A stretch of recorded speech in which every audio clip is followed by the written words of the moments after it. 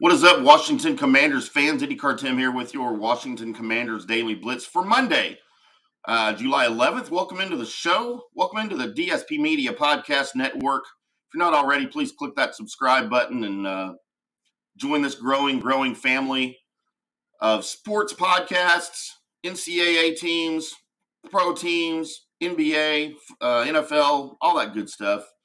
We welcome you into the channel. As we're still just a couple of months away from the start of the season. It is the off season. It's that time of the year that we talk about contracts and roster depth and all those good things. Thought we'd talk a little bit today with the recent extending of Terry McLaurin, who on the Washington roster might be next. Who should be next?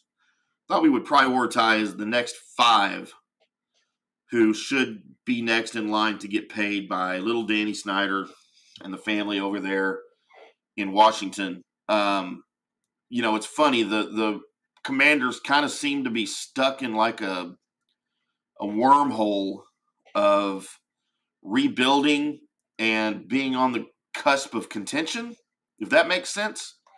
They just can't seem to break through, and we know they won the division in 2020, but I mean, let's be honest. It wasn't a shining example of a good team or anything like that. But there's talent on the roster. Clearly, McLaurin's one of the biggest names, and he's finally locked in through 2026. Thought we'd talk about, though, the next 5 guys I have on my list who should be in order. If the Commanders are serious about doing this and doing it right, these are the guys I think they need to lock in next. All right, let's start at number 5. Whatever you think of his play, whatever you think of his contributions on the field and off the field, valuable in the capacity in which he will be used, and I'm talking about backup quarterback Taylor Heinicke. I'm a big fan of Taylor Heinicke. I don't know that he's ever going to be the guy that gets you deep in the playoffs. But, man, in a league where you got to have a backup quarterback and you got to have a good backup quarterback, I think Taylor Heinicke serves that purpose just very, very well. Outstandingly, I would say. And there's not a lot of teams that have a Heinicke at backup. The Cowboys certainly don't. The Giants don't, as we're just rolling through the NFC East. And I think that's a huge value to the Commanders with his experience there and his familiarity with the system. I think he needs to be on your list. Let's talk about Wes Schweitzer, the guard. 54 career starts in 5 NFL seasons. On the offensive line, depth is paramount on the offensive and defensive lines, and Wes Schweitzer gives you a huge advantage in the depth department there. He hasn't had a whole lot of luck staying healthy, but, he's played in at least 15 games in all but one season up to this point, and he's consistently available, and, again, he's experienced, and he's about to turn 30, so he's not even 30 yet, so you still got a little bit of youth there with Schweitzer, so I think he needs to be, and I think he'll keep getting better, too. He needs to be on your list, and I've got him at number 4. Number 3, Darren Payne, the defensive tackle. This might surprise a bunch of you guys because I think re-signing Payne became a lot less important when Mathis was drafted in the 2nd round this year, Phidarian Mathis. But you just drafted Mathis, and you don't really know what you've got. So, again, in the consideration of depth, and some experience, I think Payne should be. Well, I've got him number 3 on my list as guys that you might need to lock up. But it might not be a popular pick. I know a lot of people aren't happy with Payne. But number 2, staying on the line, we're going with Trey Turner. So all those things I said about Wes Schweitzer, you can almost say the same thing about Trey Turner, right? Except you can add 5 Pro Bowl seasons and almost twice as many starts as Schweitzer. Bringing him to the team was a great move for Washington.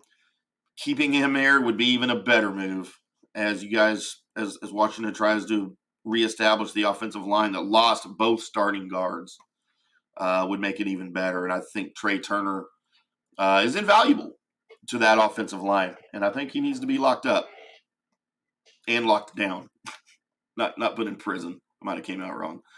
And then finally, I struggled with this one. When he's good, he's good. And he serves a purpose more so, I think, on the Commanders roster than some other players around the league at his same position. And I'm talking about linebacker Cole Holcomb. And, of course, linemen, either on the offensive line or defensive line, they're generally more important than linebackers. But I think Holcomb's a little bit different as he enters his second season as the Mike linebacker. He is also the man that quarterbacks the defense. And I think he does an outstanding job in that capacity. I think he's still developing a little bit as a player, actually, since he's been moved to the Mike position. But I think he's getting better at it. I think his play will reflect that. And again, he's your defensive quarterback. And I think guys at that position that can do that well are important. And I think he's important for Washington. And he's the first guy since McLaurin, God, I can't talk today. My apologies. Since Terry McLaurin is locked down now through 2026, I think Holcomb's the next guy you go out. If you believe in him, he's the next guy you go out and get. Montez Sweat, you can throw him on the list. His deal won't expire until 2024. But, again, if you're a believer in Montez Sweat, let's put him at number 6 on my list. And he'll move up as some of these guys, obviously. If Washington decides to keep them and extend them, he would move up pretty rapidly. So those are my thoughts on the roster and who should stay, who should be a priority to stay. See if Mayock can make that happen, if they have the same interest in these guys that I do. I'd love to hear what you think. Let me know what you think about these guys, or if you've got somebody else in mind that you think should be a priority. I would love to hear it from you. Leave me a comment in the comment section underneath the video. I'd love to correspond with you there, or find me on Twitter at IndyCarTim. It's right there on the screen if you're watching the video. If you're listening on your favorite podcast app to the audio portion of this, go find me on Twitter at IndyCarTim, or make sure you leave us a great review on whatever app you are listening to. I would appreciate that as well.